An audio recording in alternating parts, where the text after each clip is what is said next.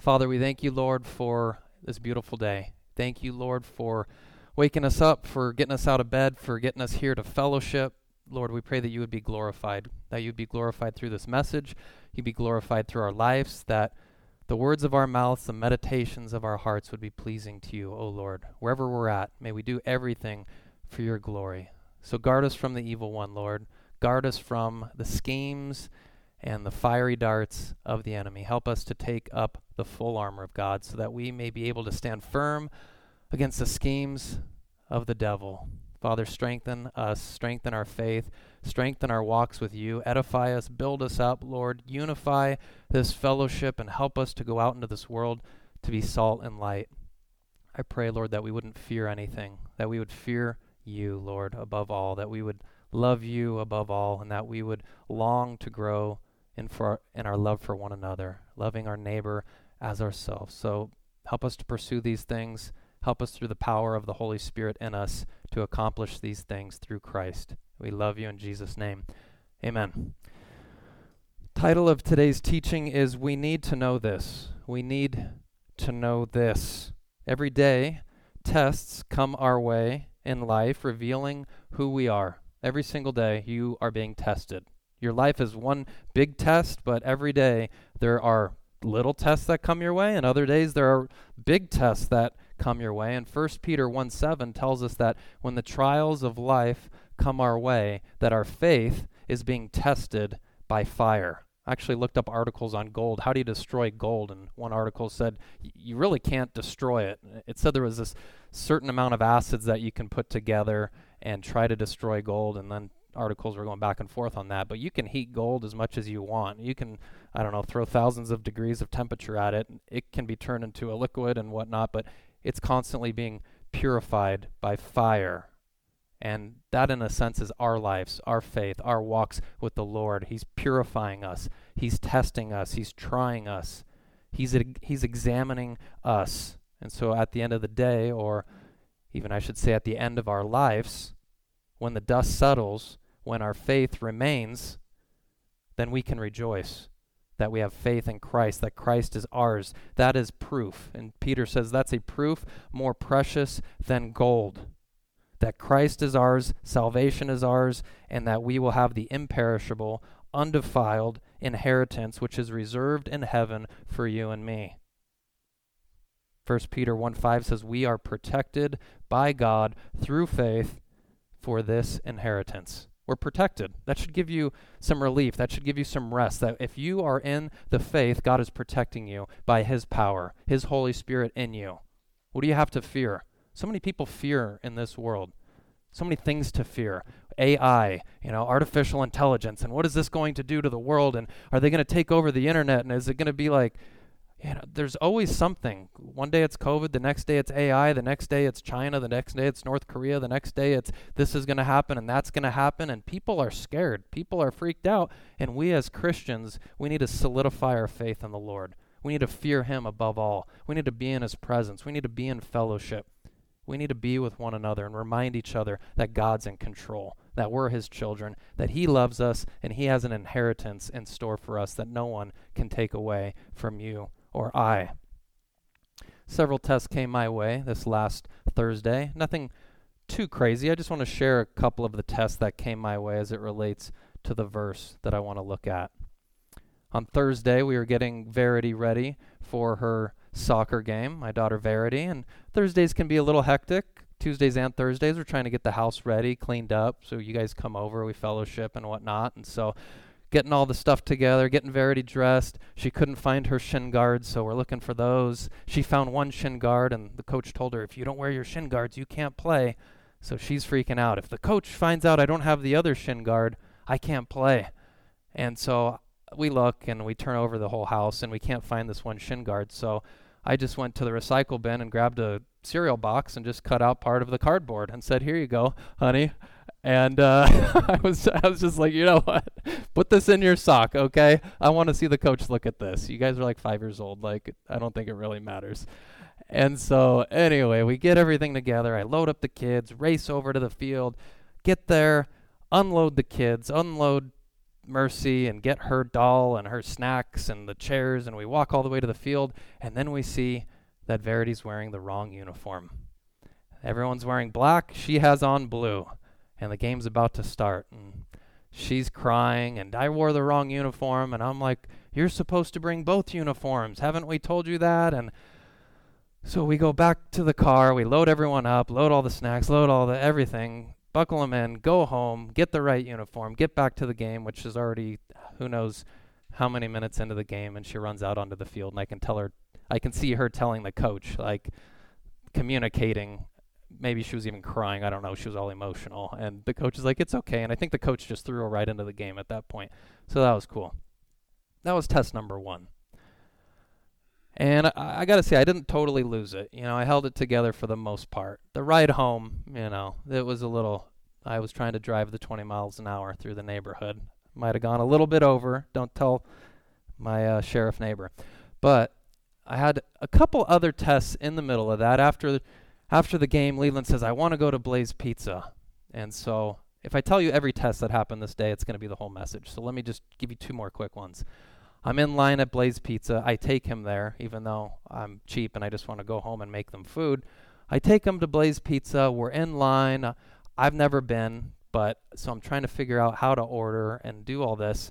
And I finally figure it out. I'm like, okay, Leland and Verity are going to split a pizza. And so I tell the guy, gluten-free this, gluten-free, dairy-free, and that my kids are gluten-free, dairy-free. That makes things challenging. But anyway, Leland looks at me, goes, I want my own pizza. And I'm like, you guys can just split, right? Like, how big are these pizzas? And so it turns from a conversation to my son just kind of losing his entire stability in front of everyone. And he's crying, and he's not screaming, but he's crying, and it's just turning into this big thing, and the line's starting to build. And I'm like, do I get him a full pizza? Do I get Verity a pizza? Mercy, how do I do this? And I'm just like, fine, pizza for him, sir, pizza for her, pizza for me, just pizzas all around. I was almost just buying pizza for the people behind me. I was starting to lose it almost, and I'm just like, okay, keep your cool, right? Last test, we go to sit down. Pizzas are delivered. I'm trying to relax, and I get cups of water for everyone, and Mercy's drinking water, and she's doing good, and then all of a sudden she just maybe it was inadvertently, I don't know, but she smacks her water with all the ice all over the floor of Blaze Pizza. And so people are looking at me, and by this point, I'm just like, okay, Verity, go get me some napkins, honey. And so I spent the next, 10 minutes cleaning up that mess. Those were a couple tests that came my way on Thursday before we finally made it home, and went from there. So tests come our way in life, right? How do we react when tests of life come our way? For me, it's kids that have been testing me lately. For you, it might be something else. But what comes out of our heart? What do we say? How do we react? What are people in Blaze Pizza who are looking at me? How am I going to react? I want to look at James chapter 1, verse 19. I want to look at verse 20 as well, but specifically verse 19 is the verse that we're going to be camping out on today.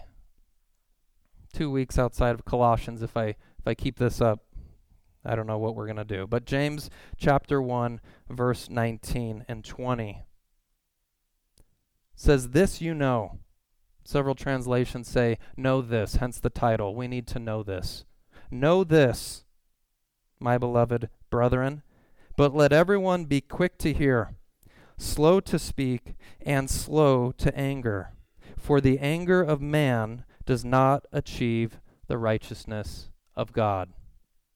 Sinful anger is the natural, fleshly, human response to the tests and trials that come our way in life.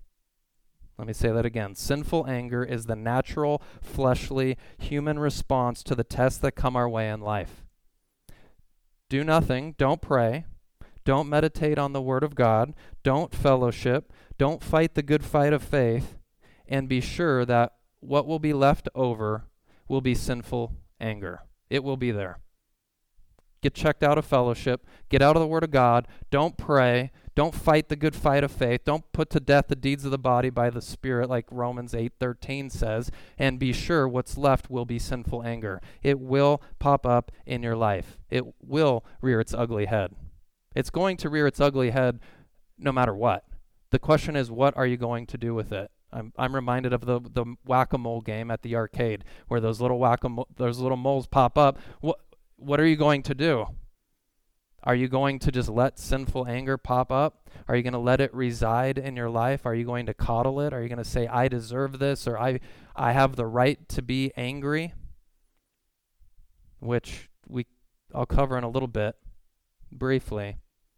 There's sinful anger and there's righteous anger. But today we're talking about how to rid sinful anger from your life. We don't want to entertain it. We don't want to feed it. We want to send it back to where it belongs. It does not, James says, it does not achieve the righteousness of God. We need to cry out to God that he would help us as Christians drive anger out from our lives. You see, when my kids are doing this or that, or my son's losing it and Blaze Pizza, he's not a perfect kid. He is I don't want to give a bad impression that he's just a horrible kid. He's a good kid, but we're tested.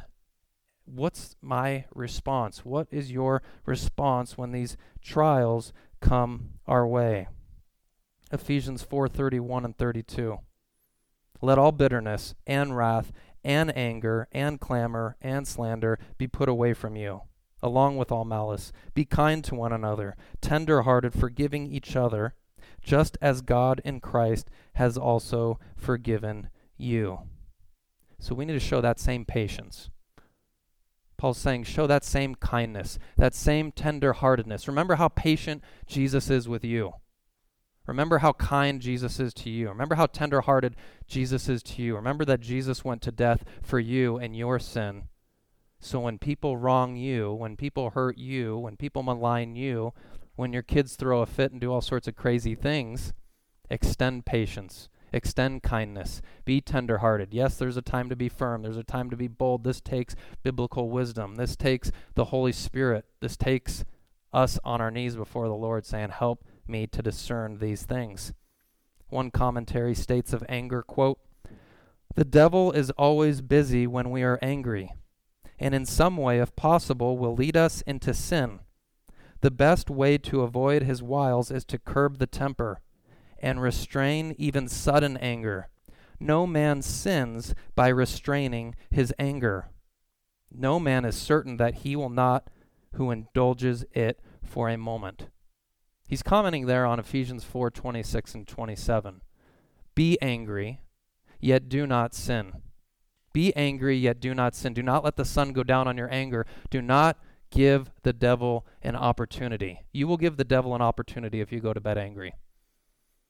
We need to be so discerning that if we are saying this is righteous indignation, we need to be sure of that. We need to make sure that we're also with that mindset, realizing that the enemy is right there. And he wants to, even if you have righteous indignation, he wants to then turn that into sinful anger very quickly.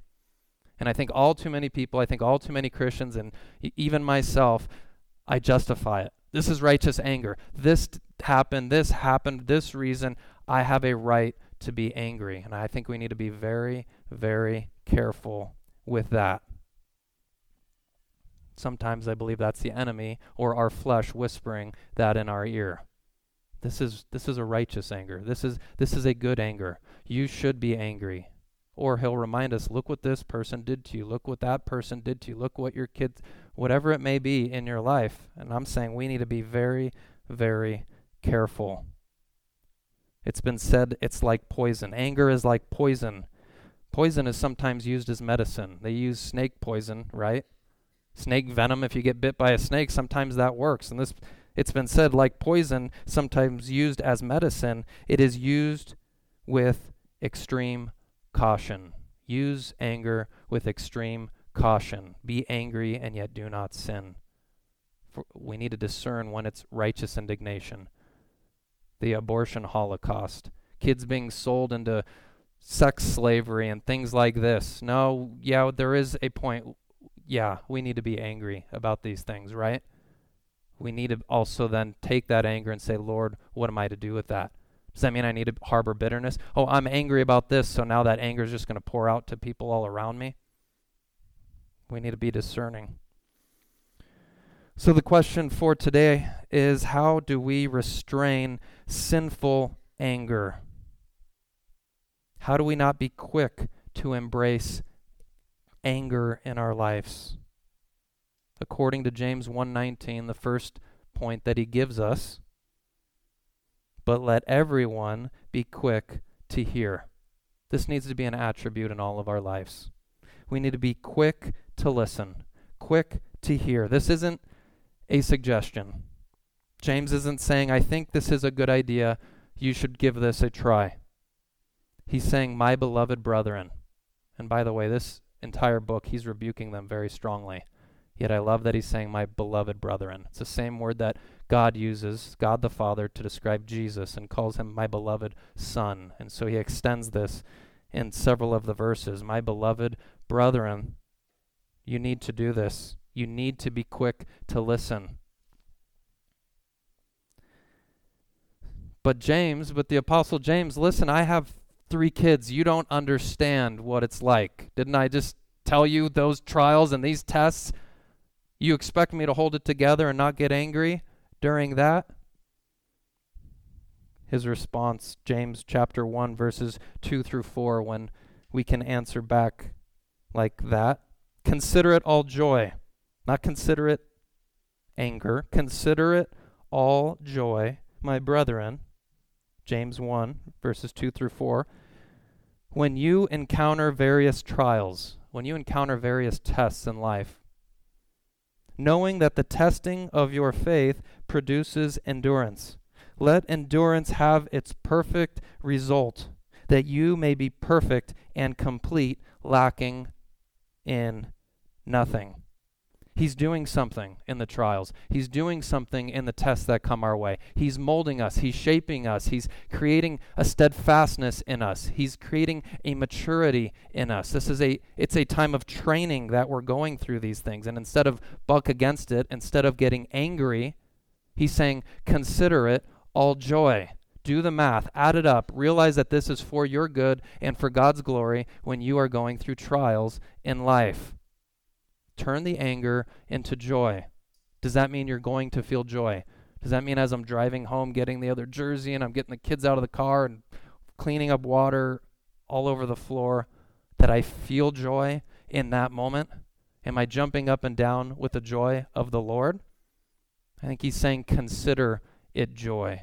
Know what God is doing in and through this. He's purifying you. He's preparing you for glory. It's not purposeless. Look at James 1:12. Blessed is a man who perseveres under trials, or under trial, for once he has been approved, or once he has passed the test, he will receive the crown of life which the Lord has promised to those who love him. Do you want to be blessed? Do you want to be filled with joy? We need to persevere. We need to endure these tests and trials that come our way, and do it without being quick to anger. So we need to consider it joy. We need to be quick to listen. We need to be quick to hear. I'm constantly thinking about Christ in the garden. I'm thinking about meditating on Hebrews chapter 12, verses 1 through 3. Those are 3 big verses right there. Hebrews 12:2. For the joy set before him, he endured the cross, despising the shame, and is seated at the right hand of the throne of God. Jesus, for the joy set before him, endured the cross. Did he feel joy? Did he feel joy in the Garden of Gethsemane? Did he feel joy as Judas was betraying him? Did he feel joy as he's sweating drops of blood? Did he feel joy as he's falling on his face and trembling with anguish as he's about to drink the cup of the wrath of God? He said in Matthew 26:38, my soul is deeply grieved to the point of death. This is a battle raging in the garden, continuing all the way to the cross. And I don't think Jesus felt joy in that moment. Maybe there was little glimmers or pockets of joy, but it was the joy that's set before him. He's thinking about eternity. He's thinking about being at his Father's right hand with all authority in heaven and on earth, ruling forever and ever. He's thinking about purchasing his bride, you and me. He's thinking about blessing us in his presence forever. He's thinking about wiping away our tears and sorrow and seeing the joy that we'll have. In his presence is fullness of joy. At his right hand there are pleasures forevermore. Psalm 16:11. That's what Jesus was considering. There was no room for anger. You don't see Jesus angry in the garden. You don't see Jesus angry. At least I don't see him angry. You see him considering it all joy as he's being made perfect. It actually says that in the book of Hebrews. Though Jesus was perfect, though he never sinned, it says by obedience he learned how to submit to his Father and was perfected through it. And so that when we obey him, we're then made mature in his likeness. So Jesus was quick to listen, as James 1:19 tells us. He was quick to listen. And you say, who is he quick to listen to? You know, when I look at this verse, when I've read this verse before, I think the number one thing I always thought was to be quick to listen to others. So this is how you subdue anger in your life. Be slow to speak, be quick to listen, slow to anger. So I just took this in my marriage and in my relationships and with my kids. I just need to have a listening ear to them. And that's definitely, I believe, what's going on in this verse. But I didn't realize, first and foremost, it needs to be to God. We need to be quick to listen to him. We need to have our ears open to him. If we're constantly talking, constantly giving our opinion, like we know it all, we're pushing out his voice. We're pushing out his word. And so there is Jesus in the garden. He's praying to his Father. He's, if you will, listening. Father, am I still going forward with this? Let this cup pass from me, not my will be done, your will be done. Father, is it still the same plan? I mean, is there any other way? If so, just go ahead and command it down from heaven. If something's changed, let me know, because my flesh is overwhelmed right now. I don't want to go to the cross. He's battling with it. He wants to go. He knows he's going to go. He knows he needs to fulfill the scripture, yet the battle was raging. It was real. And instead of turning to anger, he turns to listen to the Father. The word is confirmed, and he moves forward. In the battle to restrain sinful anger, we don't have an option. We must be quick to listen. First to the Lord, as we cry out to him, Lord, I need help to respond properly in a Christ-like way to the tests that come my way in life. Whatever the tests are that are coming your way. Lord, here is my test. Here is my trial. Or when they do come your way, Lord, how do I respond to this in a Christ-like way? What is the model? I don't want to be sinfully angry during this trial and during this test. Help me to look to Christ. I thought of Isaac. Genesis 22. Abraham is going up to the mountain with Isaac, and you don't see a lot of dialogue there. We don't know all that was transpiring as they were talking, walking up to this mountain. But the text just tells us in Genesis 22, one of the few things Isaac said is, where's the offering? And Abraham's like, the Lord will provide. And then before you know it, Isaac obviously is the offering. And there he is. And it's like, would he be angry? Would you be angry if you're about to be put to death by someone? He's just submitting himself to his Father. And I think that's why we get angry. There's an unwillingness to submit to what the Father has allowed in our lives. It's pride in that we're saying, no, my will. I want to do this. Why is this happening to me? My reputation, whatever it may be. No, Lord, I need to submit. This is happening for a reason. I don't understand it all, but I'm going to submit to your will. I'm handing this over to you. I don't know why there's water and ice all over the floor, Lord.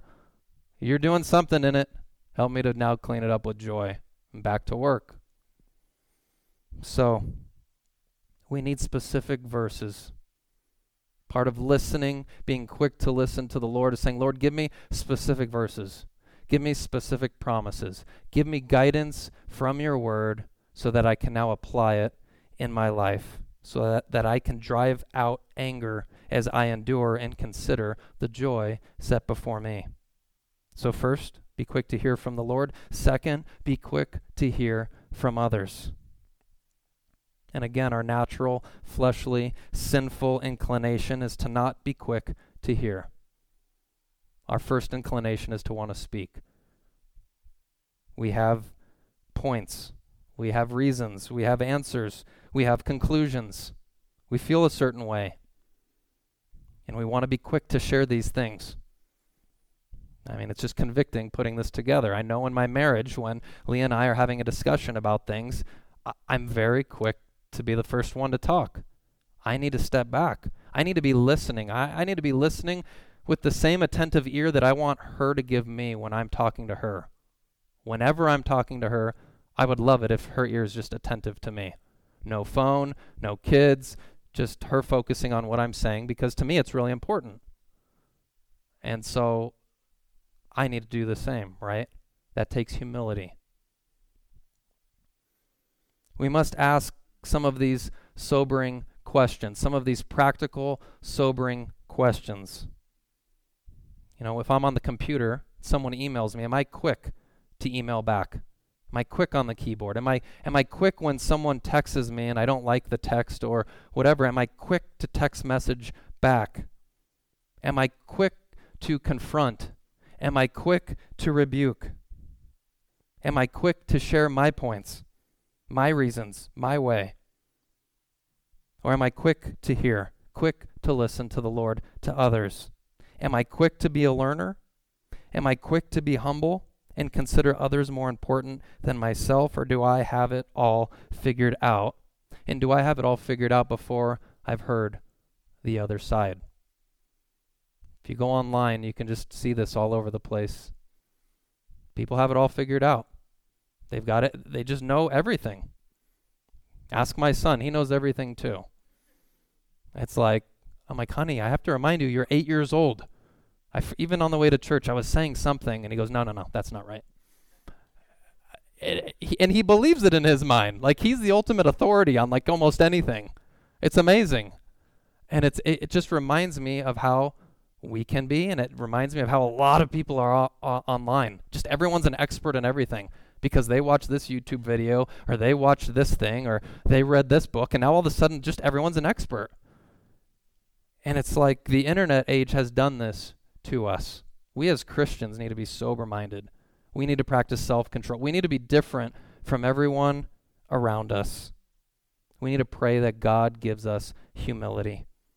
James 1:19 will fall into place in our lives when we pray for humility, when we live humbly before God. Then our ears are going to open up, our mouths will be shut, and sinful anger will not find its place in our lives. Look at verse 21 of chapter 1, James 1:21. He says, therefore, putting aside all filthiness and all that remains of wickedness in humility, receive the word implanted, which is able to save your souls. That word humility, translated gentleness, meekness. With gentleness, meekness, humility, receive the word implanted. The therefore is connecting those two previous verses. We need Christ-like humility. And ironically, James is writing to a very prideful, arrogant people. This whole letter, he's rebuking them over and over again. James 2:6, he rebukes them for dishonoring the poor among them. They're saying to the wealthy and the rich, come sit. You get front row seats. Okay, you get a nice welcome basket. Everyone else, they don't get a welcome basket. It doesn't say that. I just added that. But you get the front row seats.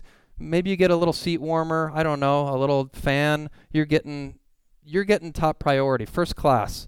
Poor people, you smell. You go to the very back, okay? And if you want to meet with the pastor, there's a long waiting list, okay, with the rich folks. And essentially that's what's going on, and he's rebuking them strongly. Who are you to show partiality? Don't you know it's even the rich man who's just destroying you guys and slapping you in the face and taking you to court, and you don't care about that. You just care that money's coming in or that they have some prestige in the world. Don't overlook the poor man. Christ became poor for us. You're not being Christ-like to them. So he rebukes them strongly for that. He rebukes them in chapter 2 when they say, oh, we have faith. Faith is all we need.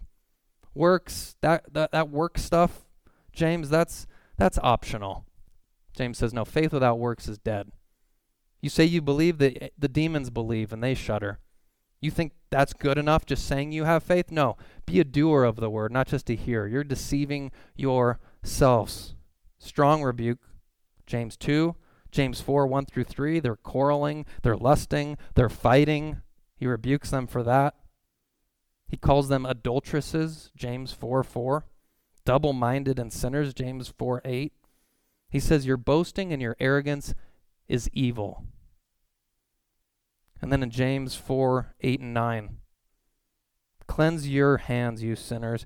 Purify your hearts, you double-minded. Be miserable and mourn and weep. He's not holding back. You're not going to see sermons like this in some of the mega churches around our culture. You're going to have half the building leave before the sermon's over. Be miserable, mourn and weep. You could argue, James, you're angry. And he would say, this is what sinful, this is what righteous indignation looks like. This is God's heart towards sin. This is God's heart towards division in the church. This is God's heart towards people who are overlooking the poor and are living selfish lives and think they're okay with God. This is what righteous indignation looks like. And look, I'm calling them my beloved. I care about these people. I want them to change. I'm trying to snatch their souls from hell. And that's what righteous indignation does. You might be really angry about something, but are you willing now to lay down your life for that somebody? Are you really willing to do good to that somebody? You could argue Stephen had righteous indignation as he's telling the Pharisees and religious leaders, you stiff-necked men who always resist the Holy Spirit, you wicked people. And then he says as he's dying, Lord, don't hold this sin against them. You want to have true righteous indignation, it needs to be coupled with love.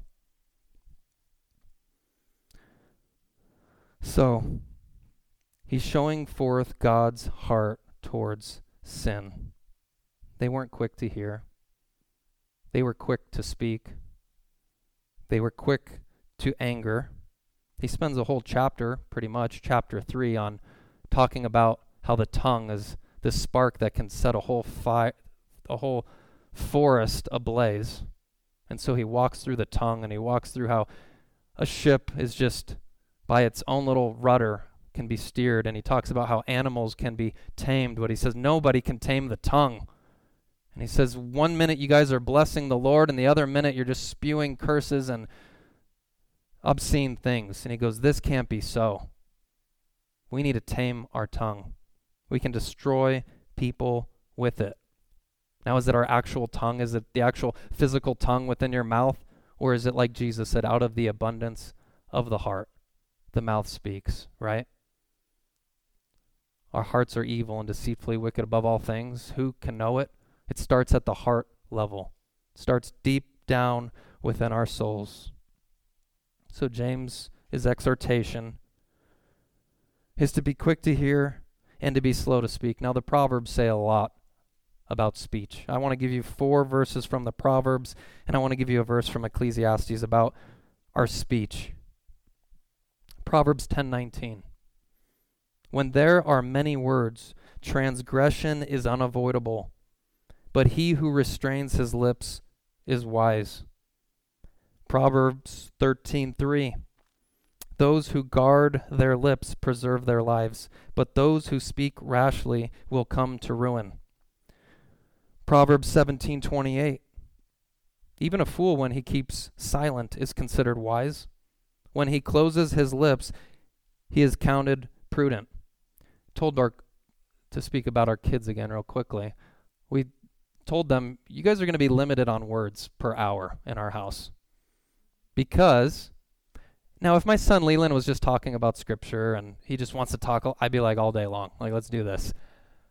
But he'll come up to Lee and I, it's like he pops out of bed and the first thing is, where's that necklace you just ordered me? When am I going to go to the skate park today? I want to get a new bike. I want to do this. I want to play with my friends. I want to go to Asher and Aiden's and I want to go do this. And you're just like, okay, slow down, first of all. And then we tell them, okay, it's time to do schoolwork, time to do that. No, I don't want to do that. And so then we hear more words about how he doesn't want to do that. And it's just talk, talk, talk, talk, talk, talk, talk. And we said, okay, we're just going to put a limit. You're going to have like 50 words an hour. You're going to have to choose these wisely, what you're going to say. You want to talk about that necklace, you're going to use up your 50 words. You're not going to have any. I ordered him a $2 necklace with a cross on it. And unfortunately, I got it from China, so it's taking like 3 weeks to get here. So every morning, he's like, is the necklace here yet? Is it? And I'm like, honey, we got the cheap necklace and it was free shipping, so it's going to be like 2 more weeks. But it wears us out, all the words, and we're saying, dude, slow down. We're going to put a cap on this. Proverbs 29:20, do you see a man who is hasty in his words? There is more hope for a fool than for him. Ecclesiastes 5:2, do not be quick with your mouth. Do not be hasty in your heart to utter anything before God.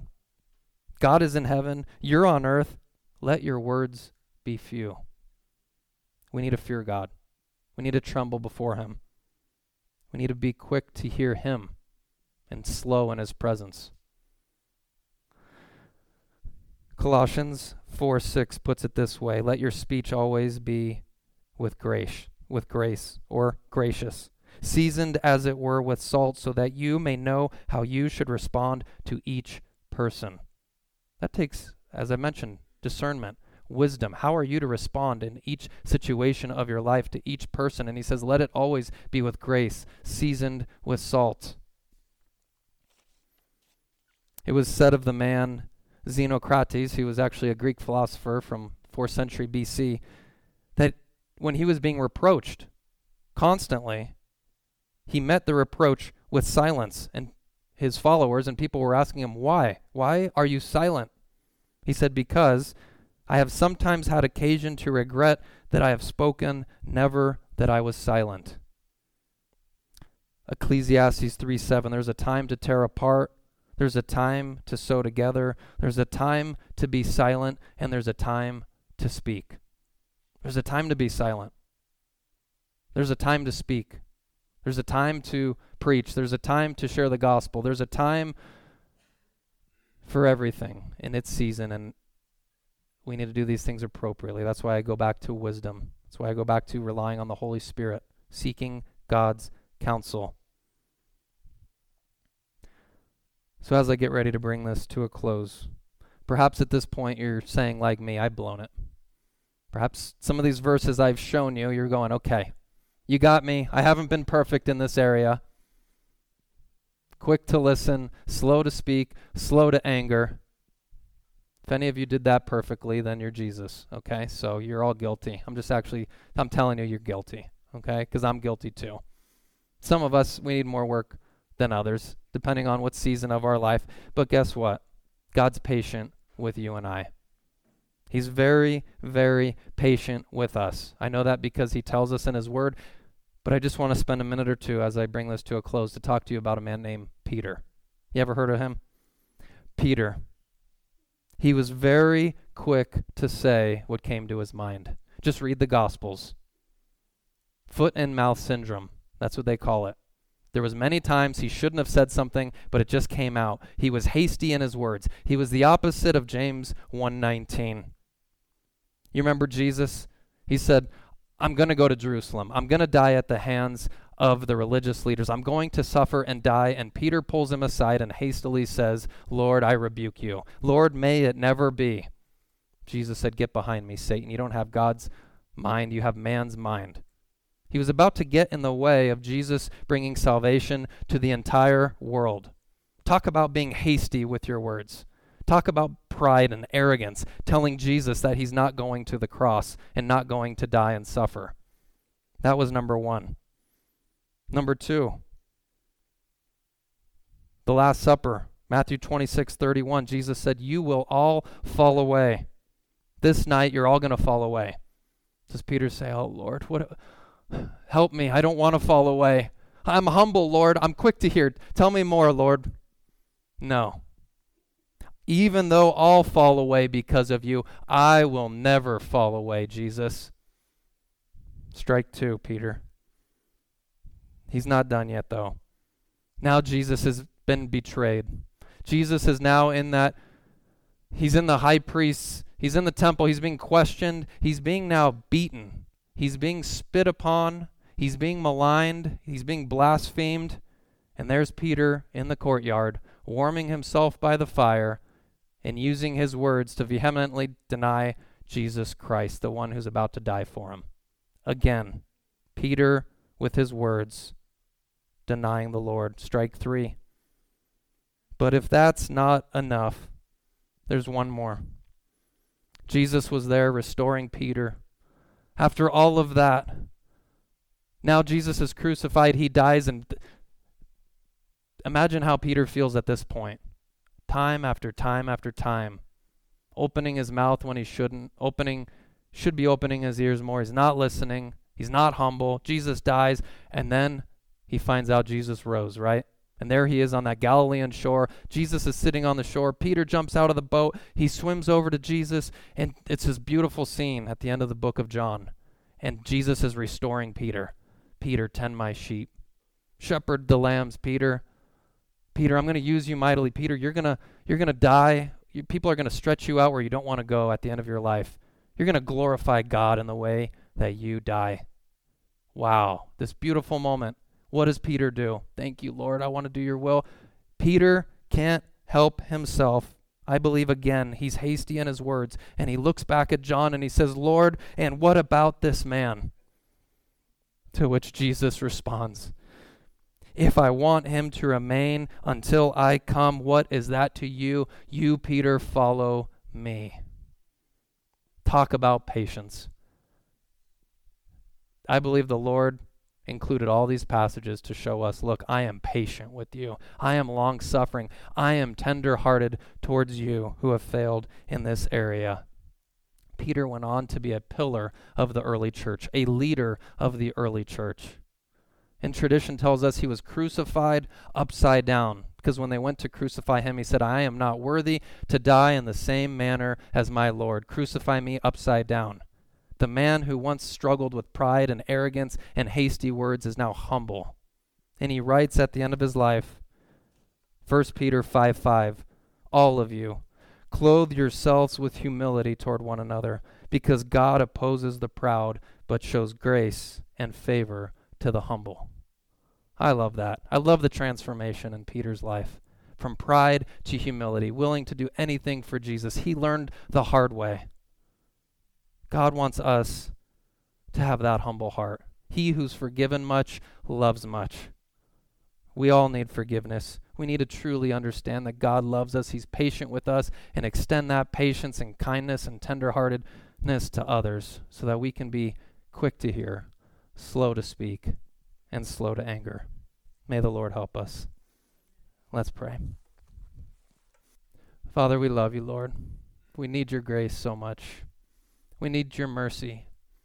Thank you, Lord, for your forgiveness. Thank you, Lord, that you give us an example like Peter, a man who struggled, Lord, as we all do with different things in our lives, yet you restored him. You showered him with grace and love, and you used him mightily, Lord, and he glorified you with his death.